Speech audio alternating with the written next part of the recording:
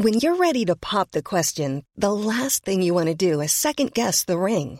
At BlueNile.com, you can design a one-of-a-kind ring with the ease and convenience of shopping online. Choose your diamond and setting. When you find the one, you'll get it delivered right to your door. Go to BlueNile.com and use promo code LISTEN to get $50 off your purchase of $500 or more. That's code LISTEN at BlueNile.com for $50 off your purchase. BlueNile.com, code LISTEN.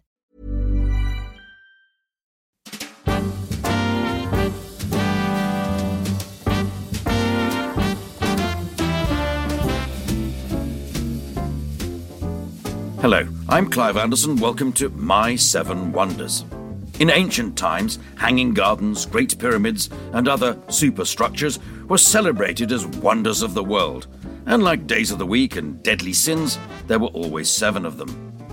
More recent magnificent sevens have included man-made marvels such as Machu Picchu, the Taj Mahal, or wonders of nature such as the Grand Canyon and the Great Barrier Reef. But what are the 7 wonders you would put on your personal list? That's the question I ask my guests in this podcast, and the guest I'm asking today is the writer and journalist Charles Moore, more formally the Right Honourable Baron Moore of Etchingham. In newspapers and magazines, Lord Moore has enjoyed a distinguished career as a political commentator and columnist, and at different times he's been the editor of the Daily Telegraph, the Sunday Telegraph, and the Spectator. In hardcovers, he's published an impressive 3-volume authorised biography of Margaret Thatcher. All of which, Charles, gives us a clear enough indication you're well to the right of centre in your political thinking, but I notice you're described as non-affiliated when you're sitting in the House of Lords. Is the modern Conservative Party too centrist for you, or too incompetent, or what? Neither of those things. Being a working journalist, I think it's better not to be under the whip of any party in the Lords. In fact, the whips in the Lords are very light things, but people won't believe that you're saying what you think if you take a party whip. And, it's very important to me to be able to say what I think. All right. So that allows you to criticise particular policies or particular ministers or whatever. But broadly speaking, would it be fair to say you support the Conservative cause in most instances? Not really. I'm very much a Conservative, but with a small c. I suppose you could say I was a Tory in the sense of that's an attitude of mind as opposed to a party thing. Yes. I was going to describe I would think of you as a traditionalist. You tend to stick to the old ways in many things. And I think some of your wonders that we're going to come to in a moment reinforce me in that opinion. You might be right. I think you are right. But I'm also very in favour. One of the reasons I'm very interested in Margaret Thatcher, and we'll come to that, I'm sure, is that she was a great innovator. And so that being a traditionalist doesn't mean that you can't innovate or that you're against innovation. Yes. I was thinking about this readiness to talk to you. I was thinking of a quote that I've always had in my mind that G.K. Chesterton said that tradition is the democracy of the dead. But in fact, what he said was a rather more nuanced thing than that. He said you've got to balance tradition with innovation, if to use your word there. You've got to take into account your father's opinion, even though he's dead, but also your groom or your servant or any ordinary person, not neglect those views simply because you might consider not as well educated. I think I'm paraphrasing. Yes, that's absolutely right. And Edmund Burke talked of a compact between the dead, living, and the yet unborn, and I think that's a good way to look at human life. All right. Society. Well, just so that in case people listening to this aren't completely au fait with you and your life, I'm not going to go through a lot, but you could describe you. It sounds like you've had quite a gilded career in a way. You were at Eton, which is one of the top schools. Then you were at Trinity College, Cambridge, and then you pretty rapidly made your way in the world of journalism. I think you were writing Daily Telegraph leaders when you were about 22 or something.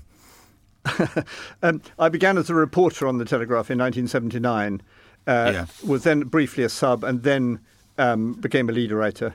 And then I left for the Spectator in 1982 and became the political columnist there, and then the editor. So there was quite a lot of stuff compressed into quite a short time. Sure, and not too much of, knocking on the doorstep with a notebook. You've No, but well, yes, but I did do reporting, and I've thank goodness I did, because that is the primary thing about journalism is a story.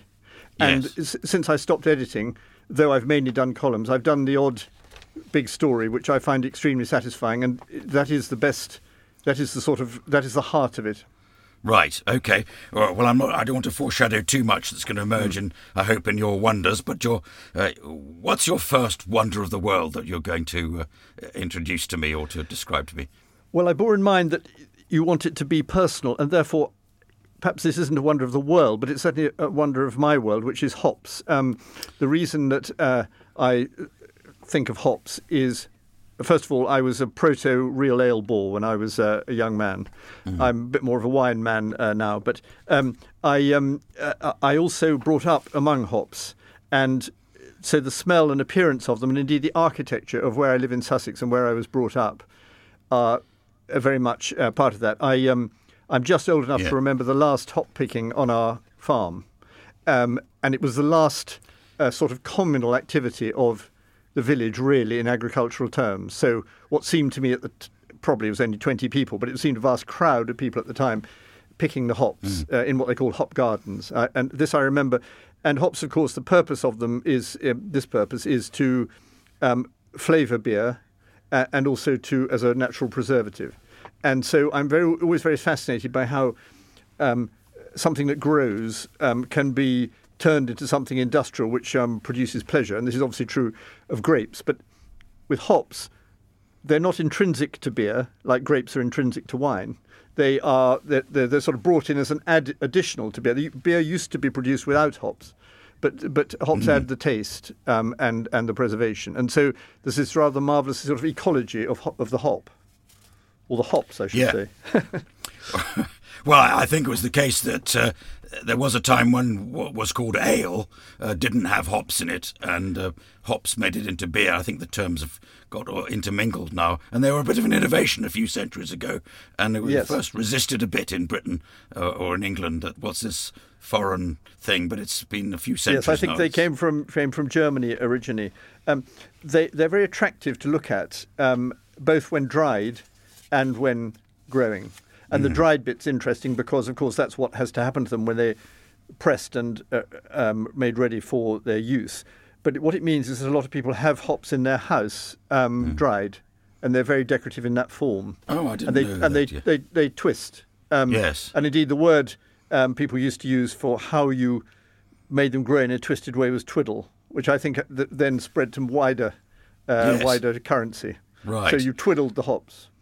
Well, when you talk about hop picking, of course, that used to have a very established thing in its way.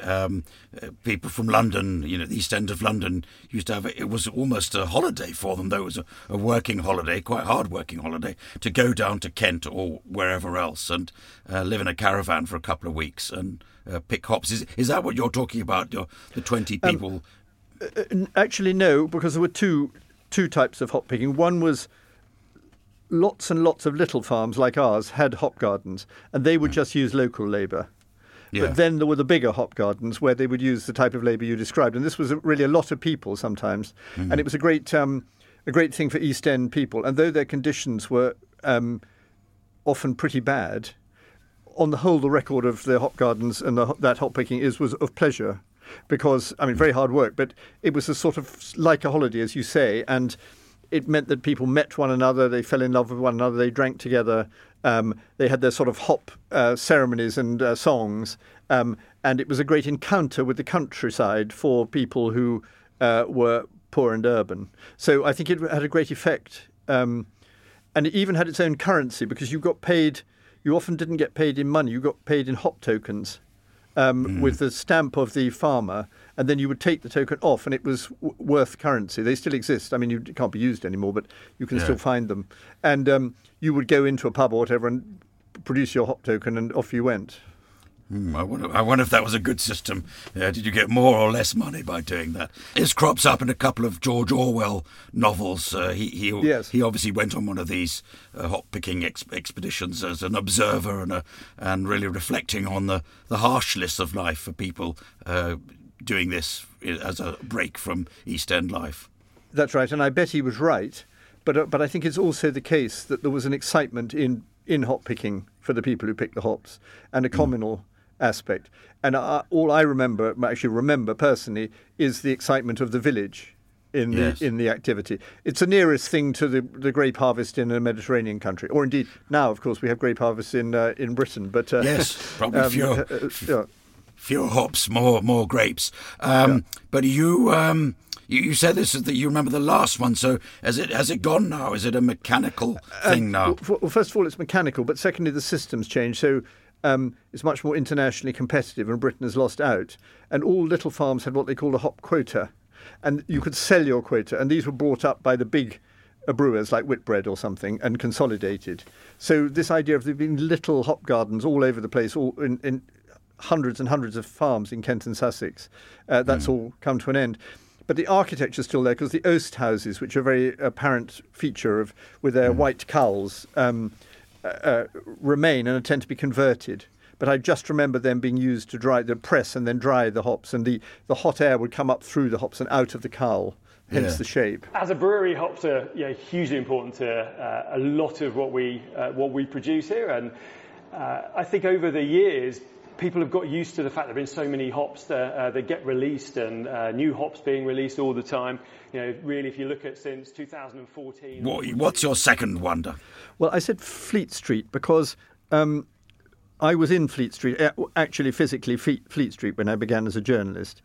And it's very interesting because in those days, as with so many other things, an activity would take place in one place, like Covent Garden Vegetable Market or... the City of London, indeed, with money and banking and so on. And therefore they had a very strong atmosphere of their own, which largely doesn't exist now in most trades because they're dispersed and because of delivery and the internet and so on. And so there I was in this actual Fleet Street, which had been occupied by printers for more than 200 years already by the time I got there. So you could go to the pub which Dr. Johnson went to, and you could feel the sense of a sort of literary and journalistic tradition and an actual industrial tradition, because the print shop was inside the office. So at the back of the office would be all our hot metal printing, which was Victorian and was still going on 100% when I was there. I remember, because I was not in Fleet Street, except I was a barrister, so the Temple abuts onto Fleet Street. So once you walk into it, there was the Daily Telegraph building, the Daily Express building, the Daily Mail had papers coming out the back, and the Evening Standard, and there were others who'd gone just a little bit away. And of course, the whole style of that, as you're coming to, people would drink in pubs together. Having filed their copy at, 12, they go off to lunch, which, again, I don't think it works like that anymore, does it, in journalism? Yes, no, I remember people like you. I don't think I met you in a bar at the time, Clive, but I used to see barristers in Elvino, for example. Yes. There was a lot of them. And then we went to a terrible pub called the King and Keys, just beside the Telegraph, where it was sort of hell, really. And the atmosphere was very, very different. There was so much drinking, and almost in reporting, not so much in features, almost 100% male. Yes. And you probably didn't file your copy at 12 noon. Actually, you probably hadn't done anything by 12 noon. And then you would drink at lunch, and then you would start filing when you had drunk quite a lot, and then you would go and drink again in the early evening when you had filed, and sometimes you were going to check your copy at the last minute as well, so then you drink again and then go back in again. Yes. So you could easily work quite hard and still be drinking for about 5 hours a day, I would say, or 4. Well, old people sometimes think the world is going to the dogs because of the way young people behave. But I think any young person hearing about this for the first time, and it wouldn't just apply to journalism either, lots of businesses, trades, industries seem to operate on this basis, that you squeezed in a bit of work between a long lunch or an early evening drink, which would be... I mean, not on moral grounds exactly, but sort of unimaginable on productivity grounds today. Yes. I mean, there were some very lazy people, but it's surprising how much got done. But I mean, your phrase "going to the dogs" was correct. It was going to the dogs. It couldn't last much longer, and we could all see that because papers that were great market leaders, like the Daily Telegraph, were not actually making money because of the so-called Spanish practices and overmanning and the refusal to change to new technology. And in came Mrs. Thatcher and changed the law, and the technology changed, trade union law, and the technology changed. And so by the middle of the 1980s, Fleet Street as a physical entity was over, really. So I saw the last of this, and I absolutely loved it because I was new and it was exciting. But, I mean, it was a boulevard of broken dreams, and it was an immense number of dotty and hopeless people, and the practices were quite extraordinary, and the printers were absolutely outrageous because they would... I actually remember seeing a notice in the print shop of the Telegraph, at the back, which said, any member having a son or nephew wishing to have a job should apply to X. And so it was a completely hereditary trade, and 100% male, and sort of Cockney, and they were the aristocracy of the working class, really, and they would...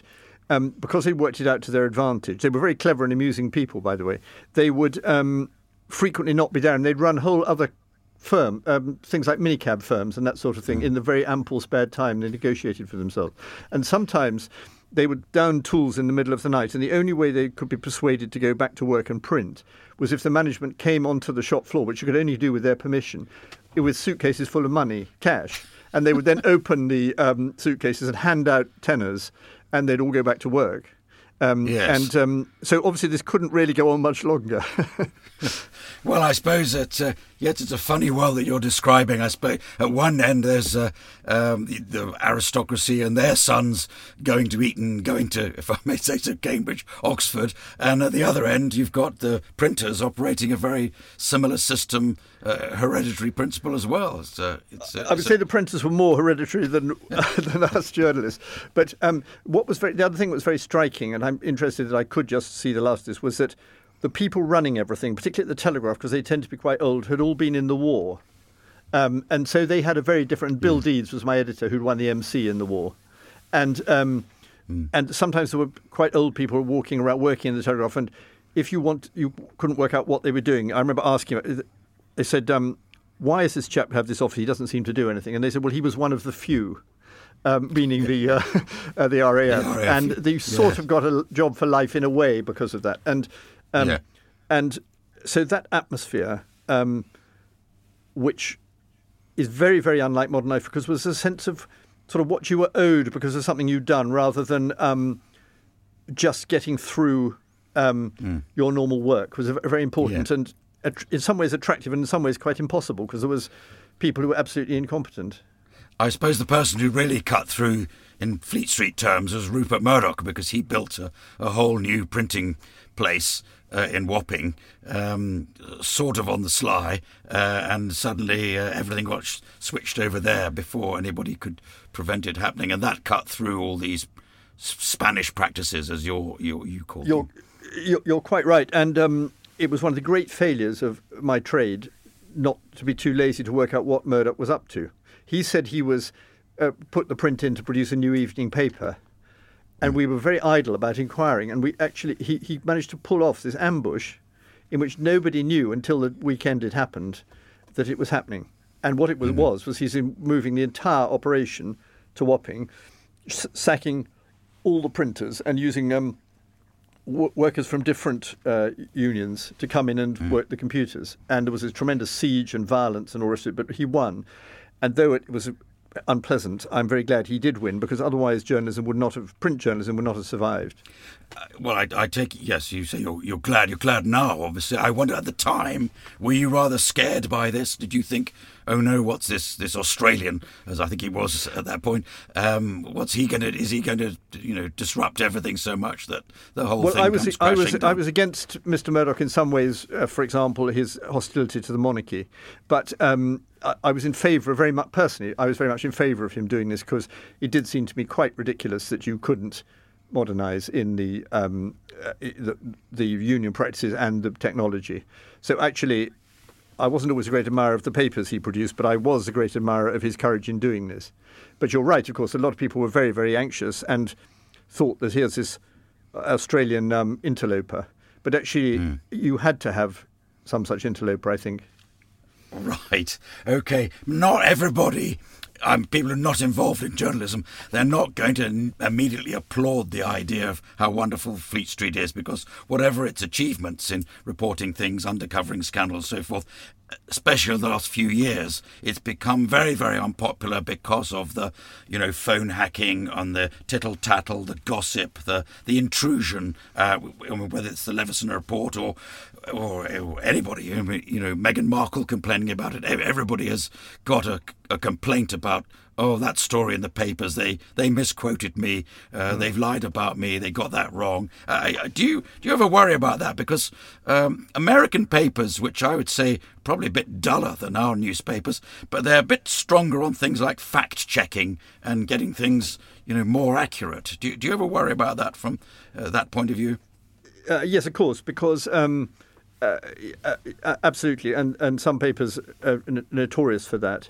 But I think the power of an interest of newspapers does fundamentally rely on their being true. I mean, if they really weren't true, like the Sunday Sport really isn't true, then there just is no point in them. So the reason powerful and famous people fear the press is not fundamentally because it's inaccurate, but because it's accurate.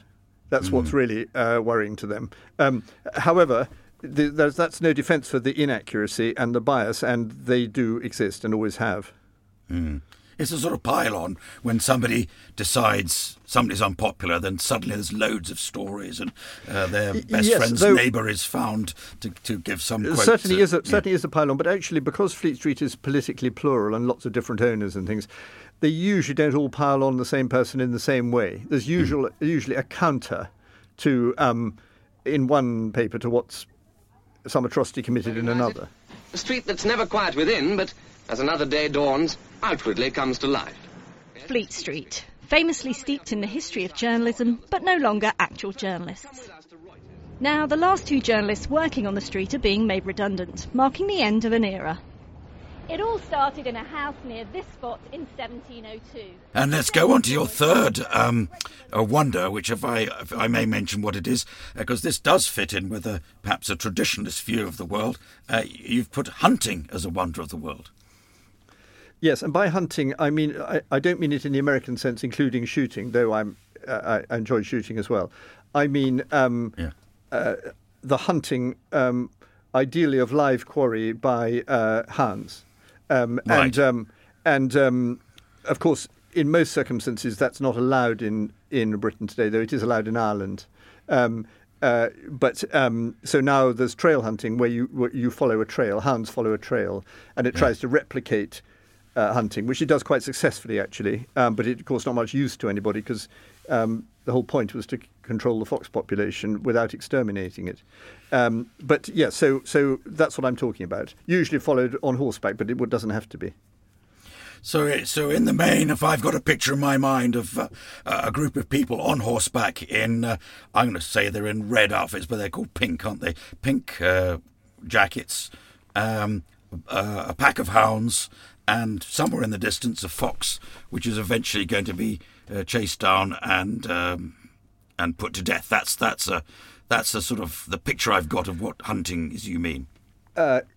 Yes, I mean there wouldn't necessarily be red coats, and indeed even in hunts which have red coats, most people don't wear red coats. But yes, all right. And as I say, often hunting takes place on foot in hill packs, for example, in Wales and bits of the north and so on, and indeed beagling and basset hounds and mink and all the rest of it. It's a very complicated story. Fascinating. Yes. One of the reasons I like it so much is it's so complicated.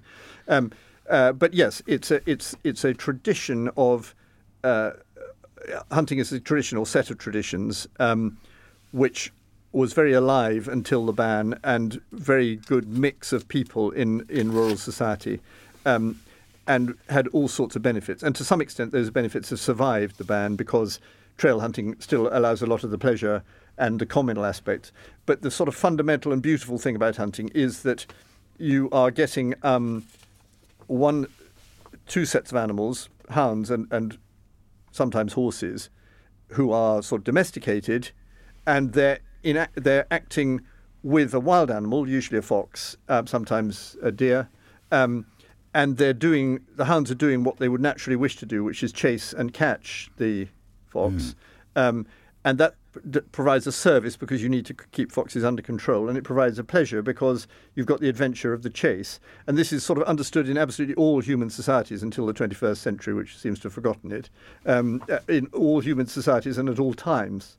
So right back to very early wall paintings and so on, you see the hunt. And what you see is not only the hunt because you want to hunt to live, to eat what you kill, but also, which, by the way, you wouldn't want to eat foxes, but also because the chase is a contest of, not exactly a contest, but an enactment of human courage and excitement and a way of getting to know the country and so on. So it's a very important part of, I'd say, of human civilization.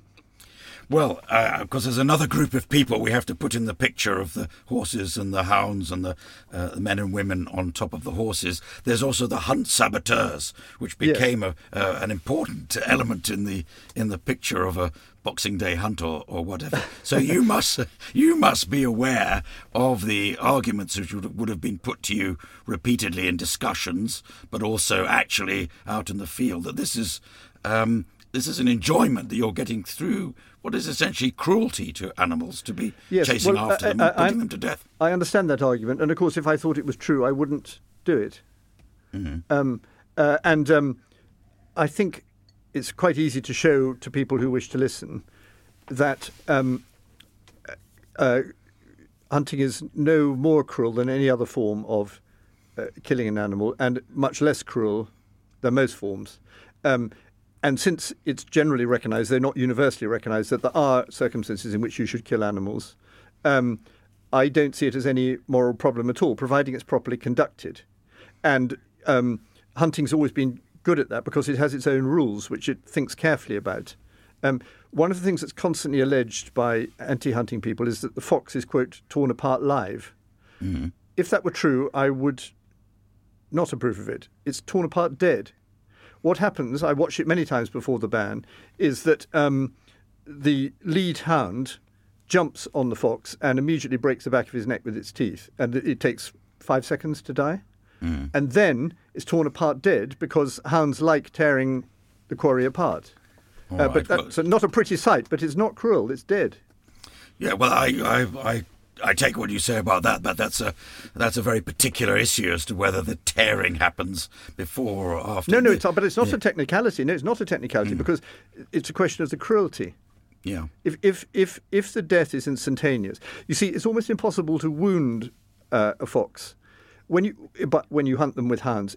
You can easily wound a fox when you shoot, and it happens a great deal. And they can crawl away, and they can die in agony days later. You can't. It's almost unheard of for hounds to wound a fox. There are normally about 30 hounds when they were hunting foxes, and each hound is bigger than one fox. So when 30 hounds are on a fox, it's dead, bang. And there's no question of it sort of limping off and struggling on in a miserable existence. So it's simply not the case that it's the act of killing it is cruel.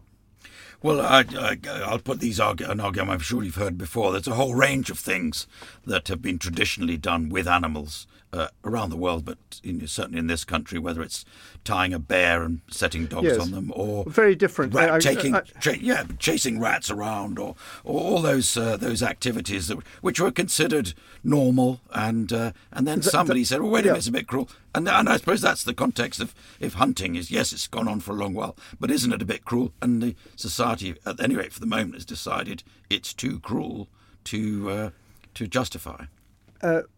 Well, you're right that society is, and it's right to do this, constantly asking what is cruel to animals and what isn't. And the view of that changes over time. So, for example, it seems to me to bait an animal or torment it is clearly cruel and indeed not allowed. But I'm convinced from long experience that that's not the case with hunting. And I rather suspect what upsets me about saboteurs is that I don't think they want to know. I think they've decided it's wicked for sort of, to some extent, sort of pseudo-theological reasons, a sort of mistaken, misinterpreted worship of nature, and also for political and social reasons, that they think it represents a sort of hierarchy which is disgusting. It's posh blokes on horses, trampling everywhere. Yeah. And that's wrong because though there are extremes of social privilege and deprivation among those who hunt, that is rather the point. So, and you fall off just as hard if you're a duke as if you, unemployed and come from a council house. And hunting, unlike shooting, everybody who goes on a shoot, basically, a shoot of 8 people, private shoot, will be almost true to say fairly well off. At a hunt, they will be literally everything. Because it's a sort of fraternity of people who enjoy the sport, and many of them most of them live in the district and pursue all sorts of avocations and are very educated or totally uneducated or whatever. So it's a misrepresentation, and one of the things that I think is very important to maintain is the difference between country life and town life. I'm not against town life, and I've lived in town quite a long time in my life, but people should respect life in the country, and they understand all its traditions that have been established. They can criticise them, but they do need to think about its context, and they should respect the people who know a lot about it. And this is true of, it's not just hunting nowadays, it's attitudes to farming, it's attitudes to what you do with land, what you do with trees, what's right and wrong about animals, whether you eat them, how you slaughter them, and so on. And it's relevant to issues about housing and so on. And I think people have become rather intolerant about this because they're not very interested in the facts. They've got a sort of idea in their head which they wish to be confirmed. And country life doesn't have many spokesmen. It's barbaric, it's unnecessary on all the grounds that the supporters profess. And it should be banished along with bear baiting, bull baiting, dog fighting, cockfighting, all of which used to be legitimate and lawful sports. It's strange. Everybody loves the countryside in Britain. Everybody loves it. Most people don't know how it works. They don't understand what goes on. All right, so that's hunting. What's your fourth wonder, if we may? Well, I thought about money, and I don't mean by that how lovely it is to have a pile of it and all that sort of thing. I'm just very fascinated by what money is, because it's all about, it seems to me a sort of classic thing about the nature of civilization, because it's remarkable the extent to which we trust it. And we don't completely trust it, as inflation is an index of a lack of trust in money, as a matter of fact. But how is it that we had developed the idea that, what was originally, say, a piece of metal was worth something. And then we developed from that the idea that a piece of paper was worth something. And then we developed from that the idea that an online transaction was worth something. It's the most miraculous, I think, very civilized thing in which we trust one another enough to have a common terms, rather like a common language. Yeah. We accept a currency and we say, okay, I'm paid $20,000 a year, and I accept that that's what I'm getting, and in turn I will pay X for amount for it at a shop, and people believe that. And of course, civilization very quickly collapses, as it did in Weimar Germany, if people don't believe that anymore. So you have runs on banks, or you have hyperinflation, and we've got a bit near to that in recent years when people have somehow misunderstood or got frightened about money. And it's absolutely massive task of politicians and bankers and civilization generally to maintain trust in money. And all the words that relate to money are moral words, like value, for example, the word value, and equity, those sort of things. It's actually is when it says money is what makes the world go round. This is true, and it's a very clever thing, and we take it for granted. Perhaps it's good that we do, because otherwise we'd be really terrified. Well, I suppose we can see how it follows in degrees. You start with people, bartering and swapping things. Then one of the things they swap is gold or silver, which is valuable and transportable and acceptable. The key step, I suppose, in what you're saying is that at some point they say, well, it's a bit of a bore to keep carrying the gold around. So a piece of paper that says, I promise to give you some gold or give you some silver, that'll do, won't it? And then, of course, when we enter the internet age, it's now just a click on a computer screen. But of course, it very nearly did come to an end with that monetary crisis, where because of I don't know whatever they were, the dodgy mortgages. A bond, for example, is a promise to pay, and therefore, if that promise is broken on any scale, nobody wants any bonds anymore, and if you're not careful, you go back to barter. So. You need to build these more complicated instruments. It's a natural part of being a complicated civilization, but it's dangerous. And people need to think about that. One thing that money also reflects, which I find fascinating, is authority. That's to say, who's the boss? And in that famous moment in the New Testament when they bring the tribute money to Jesus, and they say, what should we do with this? He holds up the coin and he says, whose image and superscription is it? And they say Caesar's. And then he says, render to Caesar the things that are Caesar's, and to God the things that are God's. And that's a sort of statement about political power and authority, and its limitations and its importance. And that's why usually on a coin or a note, the authority is represented. The central bank and the sovereign, and crypto is a fascinating attempt to sort of get rid of that. I think it's a bit like Icarus flying too high. I think it's actually extremely dangerous, because the confidence can collapse even more readily than confidence in a conventional currency, and then you're up the spout. Well, we don't know when people are going to be listening to this. Crypto might be either up or down at a given time. But it's what you're... part of what you're saying really is that because money facilitates a system, it facilitates capitalism, or even more fundamentally, trade around the world. That's where the benefit lies in having money and its various variants. Absolutely huge, because it can count for almost any transaction. Whereas obviously the great restriction of barter is lugging it around and whether it's relevant. So, I may not want grapes in return for iron, let's say. And then you have to... And so absolutely, it is absolutely marked. That's why it's a wonder of the world. And like most wonders, it has a certain fragility. Yeah. I suppose it does. The fact that you've included that as one of your wonders of the world, you make a good case for it, but it does mark you out as somebody on the right of politics rather than left, because on the other side, people tend to see the horrors of it when there's too much accumulation of money and wealth amongst small number of people. No, I don't think it does work. No, they're right about that, by the way. I'm not in favour of a huge accumulation. I don't particularly mind huge accumulation. I think it's very bad if wealth is inadequately distributed. I don't think governments are very good at distributing. I think it's better in a free market economy. It distributes widely by natural processes. But I absolutely,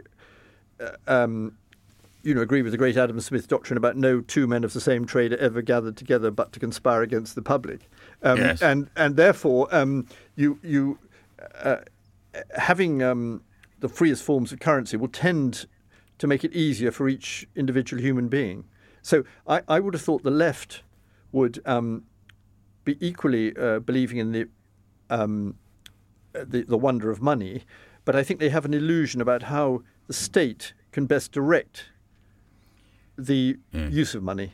That's what we I put it in its simplest form, I suppose the state could be there as a counterbalance to the accumulation of money. It can be by perfectly proper means, but at different times it's because oil was found on your land, or you invented a computer, or your electric car got away. And there are people with vast sums of money, some of whom go around the world building libraries or seeking a cure for malaria, but others don't. They just buy another yacht and pass it on to their friends and family. Yes, well, in my view, there's no necessary virtue and no necessary vice in being rich.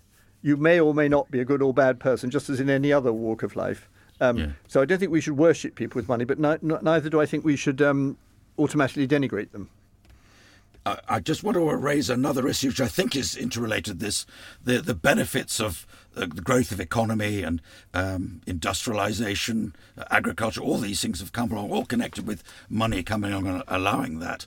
But we seem to be, to many people's eyes, to be hurtling towards a sort of doom if the world is consumed by climate change. And I notice that you're I don't know how you describe it. So sometimes people are described as climate deniers, but I think that's got a pejorative ring. But you're a skeptic that there is a problem about climate change. You're in an organisation that sort of doubts the fears that a lot of people express. Actually, I'm not. As it happens, I'm not in that organisation. But I was, and I'm very happy that I was. And I just left it because I was too busy. But this is the Global Warming Policy. Global Warming Policy Foundation. Yeah. But the clue is in the title, actually, because it's policy. I'm no scientist. I can't say exactly how serious the problem of global warming is in a scientific manner. But I think I can, like a lot of people, say something about the policy which governments produce. And I think that the policy of net zero specifically is crazy because it's arbitrarily set a date. There's nothing special about 2050. It's arbitrarily set a date by which X has to be achieved. And that will mean, and it already is meaning, that the price of energy shoots up. An enormous amount of money is wasted. And it makes vulnerable those powers who take the provisions most seriously and benefits the ones who don't take it seriously. So essentially, Britain in particular has made itself extremely vulnerable to countries like Russia or China, who have no intention of fulfilling the quotas, and both of whom are hostile to free society, and indeed in the case of Putin are busily trying to kill, literally working as hard as he can to kill as many Ukrainians as possible, and in the process trying to deprive other countries of energy. So, and one reason he's doing that, he's noticed our vulnerability because we got rid of fossil fuels before we were ready to. I'm not particularly sticking up for fossil fuels. I simply point out that you have to have them because of the problem of intermittency until such time as you've solved that problem.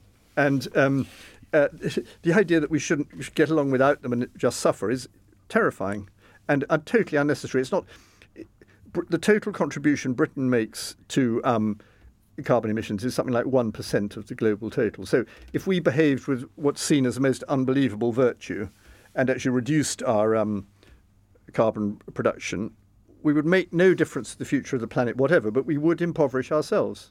And to some extent, we already have.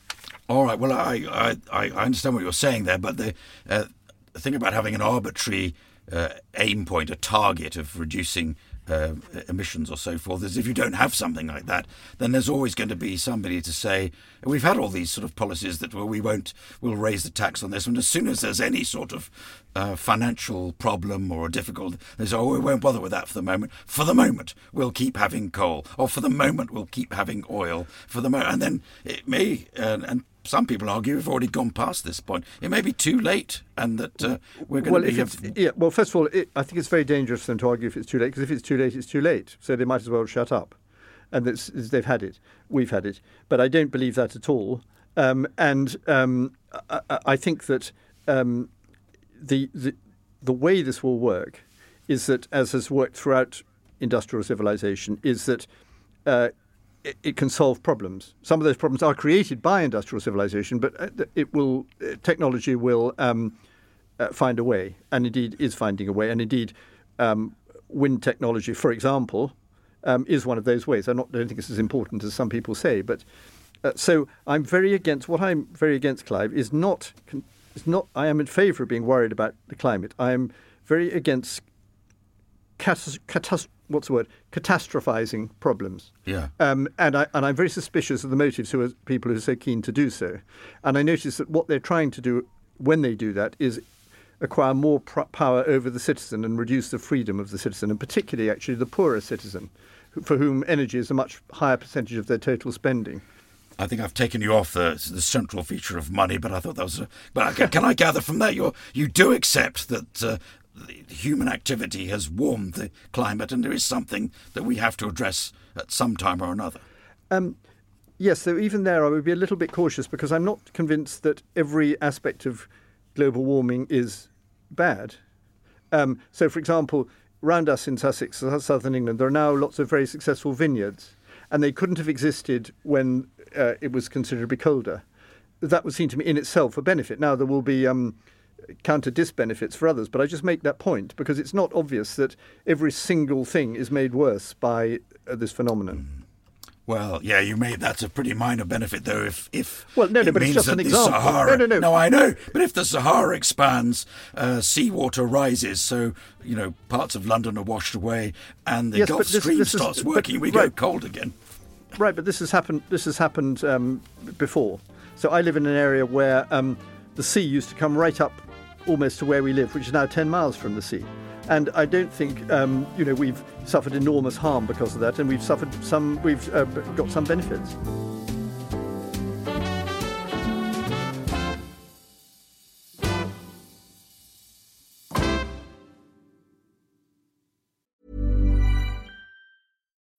When you need mealtime inspiration, it's worth shopping Kroger, where you'll find over 30,000 mouth-watering choices that excite your inner foodie. And no matter what tasty choice you make, you'll enjoy our everyday low prices, plus extra ways to save, like digital coupons worth over $600 each week. You can also save up to $1 off per gallon at the pump with fuel points. More savings and more inspiring flavors make shopping Kroger worth it every time. Kroger, fresh for everyone. Fuel restrictions apply.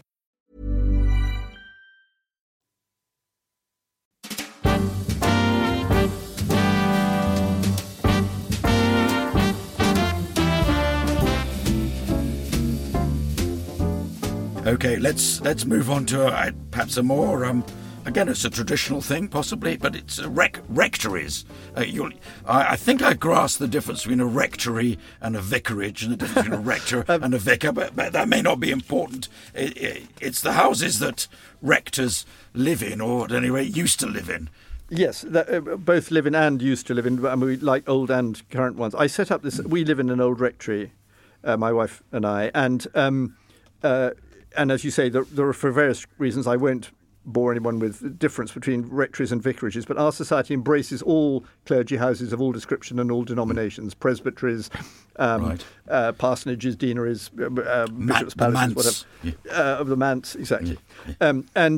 The point is that, particularly I think in the Church of England, they have such multiple importance: architectural, horticultural, literary, ecclesiastical, social, agricultural, because they're so built into communities, particularly rural communities, but actually also to some extent urban ones. And because in the old days people didn't have village halls and church halls and that sort of thing, they were also great communal gathering places, because the vicar would have you to his party, to a party in his garden, or he would meet parishioners in quite a large room in what tended to be a relatively large house. And their role in the intellectual life of this country is phenomenal, because basically the Church of England, unlike a lot of, say, the Catholic Church, had all their clergy were educated. So slightly stopped doing that now, but it used to be a requirement that all vicars could understand Latin and hold degrees. Therefore, what happened was that a lot of rectors and vicars had families which were very clever and very literary, and sitting often in quite remote places, as it were, making their own entertainment. A classic would be, of all, the classic one, I suppose, would be the Bronte sisters. In a a pretty grim vicarage is in a pretty cold part of Yorkshire, and writing these extraordinary fictions. But it's also true of Jane Austen or Tennyson or Laurence Olivier. I mean, really, the list goes on and on and on. And Laurence Olivier is interesting just because there's also a theatrical overlap, I think, in that clergy performance in church is quite like acting.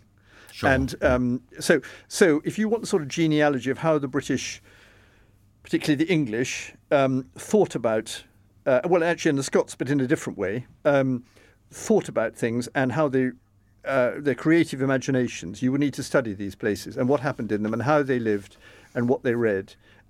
And the other thing that's so interesting about them is that people don't know them very well because very rarely are they open to the public. They're not like great houses of the National Trust, but they're jolly interesting, and they date. Some of them are medieval, and many of them are 18th century and Victorian. And we go on, our society, the Rectory Society, goes on visits. You don't have to own, it's not an owners' club, by the way, anybody can join. And it's absolutely fascinating to me, and their relationship with the church. And they're often very beautiful, and they're sort of hidden gems, I would say. Mm. You say they're not like country houses, but they do often seem to be quite substantial properties for what might have been quite a small parish. There seemed to be room for, the rector, his wife, a few children, and a few servants as well. Well, they varied. The truth is they varied enormously, and this is very well portrayed by Trollope in his novels, because in the old days, different parishes had different endowments to do with the amount of glebe land they could get and tithe they could collect. Yeah. So some were super rich. I mean, some of them used to earn 10,000 a year in 1840, which is like earning, several £1 million now. And some used to be pretty well worthless. And so some of the clergy, because they would take the income, were absolutely on the take, really. I mean, they had the most extraordinary luck, and it was often to do with being the squire's younger son or something like that. But then there would be the people like I think he's called Mr. Crawley in Trollope, the perpetual curate of Hogglestock, who's doing the work for £100 a year, while the grander fellows doing very little for much more. So the consequences are great architectural distinctions. And some, particularly in Wales, are charmingly modest, and some are, particularly in England, are sort of preposterously grand. And there's a great range between that. Now we come on to your sixth wonder, which again is one that perhaps marks you out as in your political thinking pretty firmly.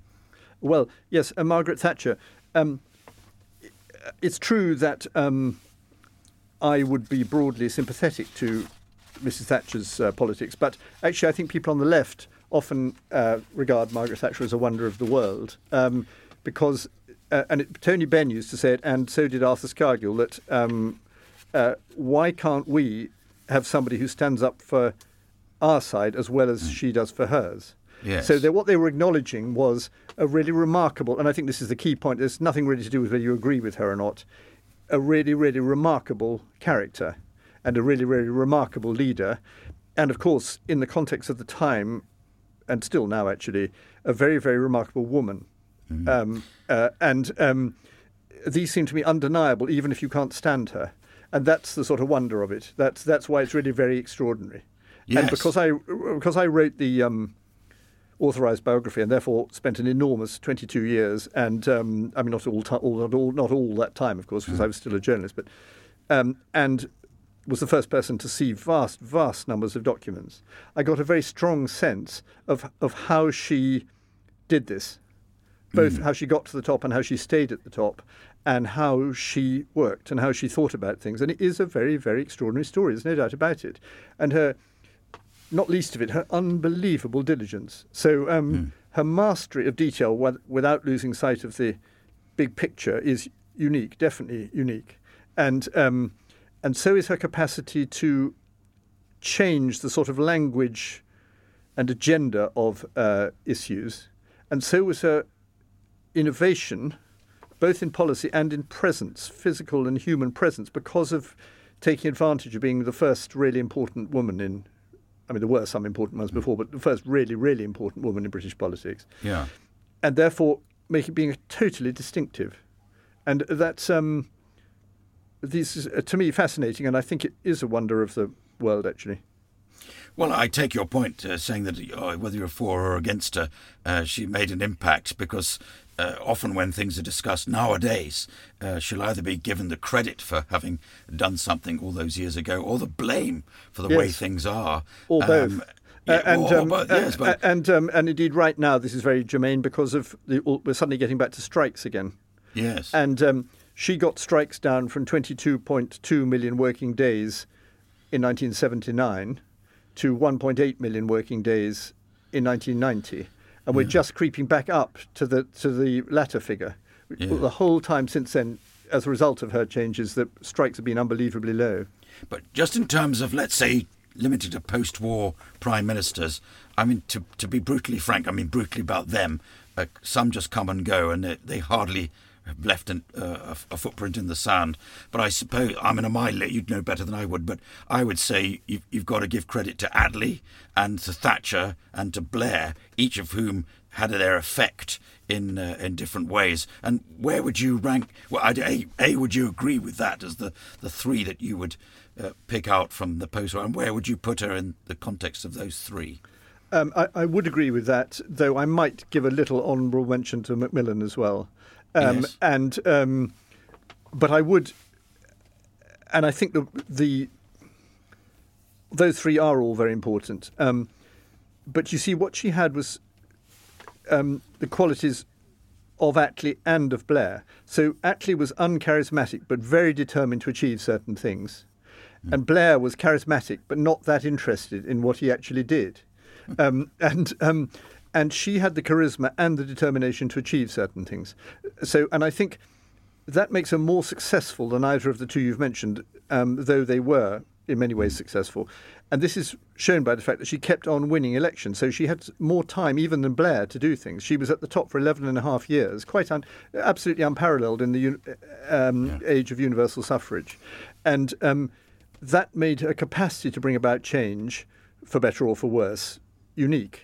And that itself is a remarkable thing.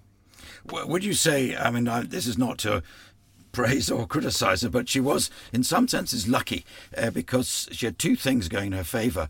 Early on in her career as Prime Minister, the Falklands War came along. Now, if it hadn't come along, possibly she wouldn't have won the next election. If the war had been lost, which it must have come quite close to being, should have been finished.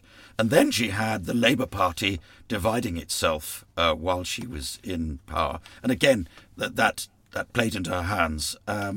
Now, that you're not in control of that sort of thing necessarily as Prime Minister. Do you see what I'm suggesting? Absolutely. That all, the best image of politics is one given by Michael Oakeshott, which is that you're even the best leader is not very powerful because they're like the captain of a ship, where the most powerful thing is the sea. And if there's a really big storm, you can be the best captain in the world, and that's that. So that's true. But and Mrs. Thatcher certainly had some luck. But I believe that only she could have won the Falklands War. I don't think any male politician would have taken it on. And I also think that you talked about the Labour Party being in a mess with Michael Foot, perfectly true. But she knew how to exploit that. She could see how they didn't understand her. And what the Labour Party did, and Tony Blair is very strong on this, I've talked to him about it a lot, he told me a lot about it. He thought the Labour Party could only graduate to power if it could recognise the immense achievements of Margaret Thatcher. And he said it's no good Neil Kinnock or Michael Foot just saying how wicked Margaret Thatcher is. They have to show, the public are not interested in that, they have to show that they would do better than her. And they can only do that, said Blair, paradoxically, if they will accept that she's done quite a lot of good things. And he's completely right about that. And that's why one of the reasons he won. He incorporated a lot of Thatcher. And so I think she was very instrumental in the weakness of the Labour Party in her era. Now, you wrote Margaret Thatcher's biography. I mean, I don't think you've done a lot of biographies, but a lot of people write biographies of historical figures, and they come to them entirely through their papers or what was written about them by other people. Of course, you would have met Margaret Thatcher and had dealings with her quite a lot in her lifetime. Did your opinion of her change once you got into the papers and doing the research? Well, it didn't perhaps fundamentally changed, but it altered in some respects. Perhaps two I would mention. One is that I understood better how incredibly difficult she could be. And I didn't actually suffer from this personally very much, but I did understand why people like Geoffrey Howe and Nigel Lawson, and let alone Michael Heseltine, were sort of driven mad by her. Partly just because she was still hanging around when they were longing to get power themselves, but also because she's a bit like that nursery rhyme or story about, I'll do it myself, says the little red hen. She would accumulate things to herself, and she found it very difficult to share with colleagues. And also she was no respecter of persons, so she would be much politer to the junior person than the senior person, which was very, very upsetting for the senior person. And actually quite difficult for the junior person sometimes, because that made the senior person hate the junior person. So that's important, I think. And the other thing, though, was that I was even more impressed by her in this sense, that I understood better how unbelievably difficult it had been for her to get to the top as a woman. The loneliness and the sacrifice of working your way up for 25 years within the Conservative Party was absolutely amazing. And right the way through, even to the end, she was still being patronised and excluded. She never really got to know the House of Commons because it was so male. What about and you'll know the criticism of her, I'm sure you've dealt with this a lot, but, what brought her down, I suppose, more than anything was her stubbornness. She stuck with the poll tax policy, even though everyone was throwing brickbats at her. But throughout, when she would call it, I suppose, successful period of time, there was the hardness to her that meant she could contemplate mining villages being closed or policies of deindustrialization. What gave her the strength, if that's the right word for that, as opposed to, I don't know, somebody like Michael Heseltine or Edward Heath or somebody would have probably balked at some of those harsh decisions? Well, actually, I think, funnily enough, Heseltine might not have, but Heath would. But I don't really agree with the hardness point. You see, she looked at the moral. She was a very moral person, interested in morality, but she looked at it in a different way. So what she saw with the miners' strike was, remember, there was never a ballot for the miners' strike. So what she saw was an extreme left Arthur Scargill, who was trying to overthrow the elected government, which was true. He even said he was, and trying to force miners to go on strike and lose their earnings and their work. Whereas she, in her view, had a plan to make the mining industry more rational. And in particular, she was very, very concerned about the working miners, those who continued to work because there was no ballot, and they were very annoyed with Scargill. And even at the beginning of the strike, they were about 30% of the workforce, and they rose as the strike went on. And she hated the violence and intimidation that they suffered and their wives suffered from Scargill's thugs. And so she saw this as a moral battle. It wasn't a sort of, it doesn't matter what happens to these people because I'm going to do what I want to do. Not at all. It was, in her view, it was the right people winning against the bad and extreme people. So you may disagree with that, but I think one has to respect that as a motive. She wasn't callous. She was tough. Not the same thing. Well, yes, I put it in tough terms, but I think callous is the word that other people would use. Because if you're in a mining village and you're the wife of a miner and having to find food for your children, the fact that the dispute is about whether Scargill took the vote or not fades into the background, doesn't it? No, it isn't, because somebody's got to win. He started the dispute, and if he won, it would have been catastrophic for the whole country and indeed for a lot of miners. So I think, she understood the importance of sticking by something that you believed to be important, and she carefully planned to resist the Scargill onslaught. And she didn't relish it, but she did have to do it. Prime Minister, are you and the Coal Board insisting on a written surrender by Mr. Scargill before any talks about the coal strike can begin? No. I think what we're insisting on, having been through 7 rounds of talks already, is a clear basis on which the talks can start. There are a lot of people interested in these talks. I'm anxious that if they're entered into, they should be a success.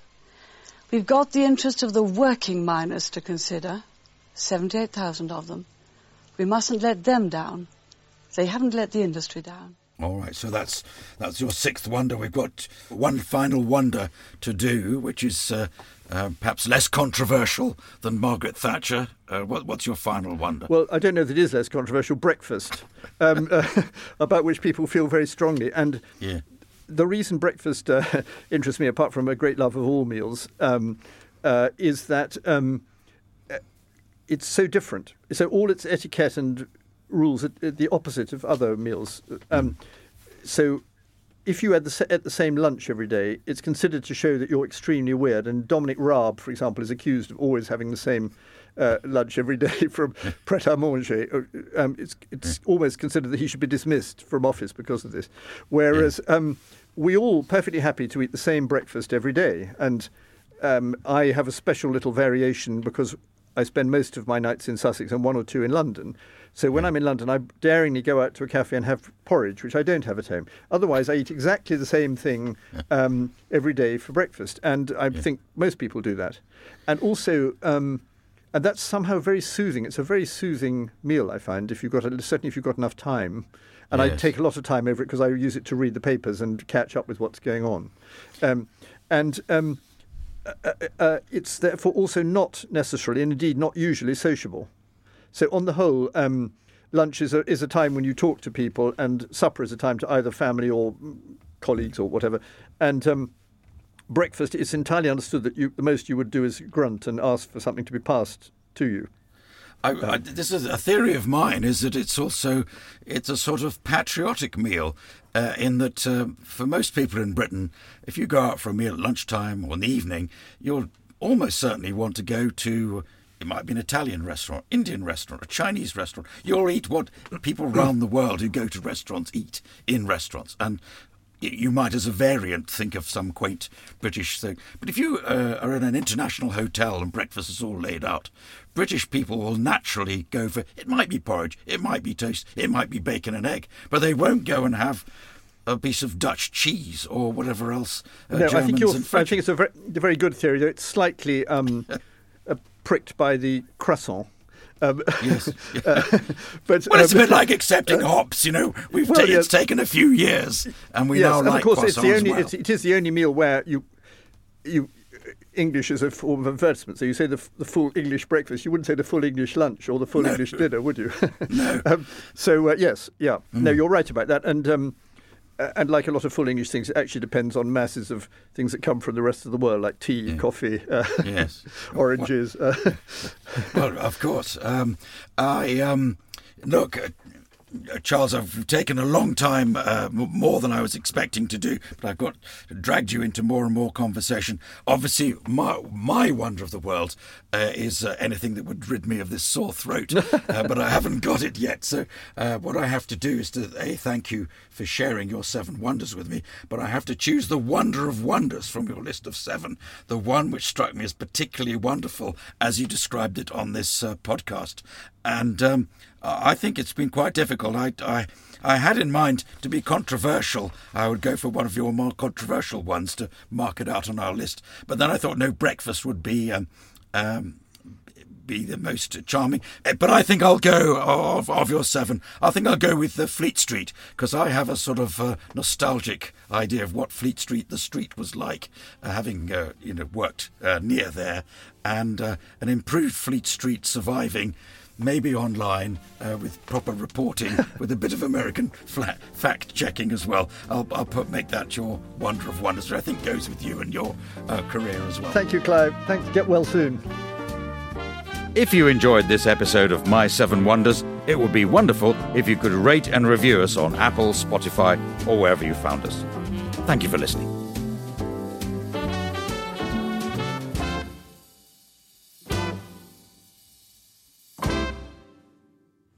My 7 Wonders with Clive Anderson is a Stack production in association with Alaska TV and powered by the Acast Creator Network.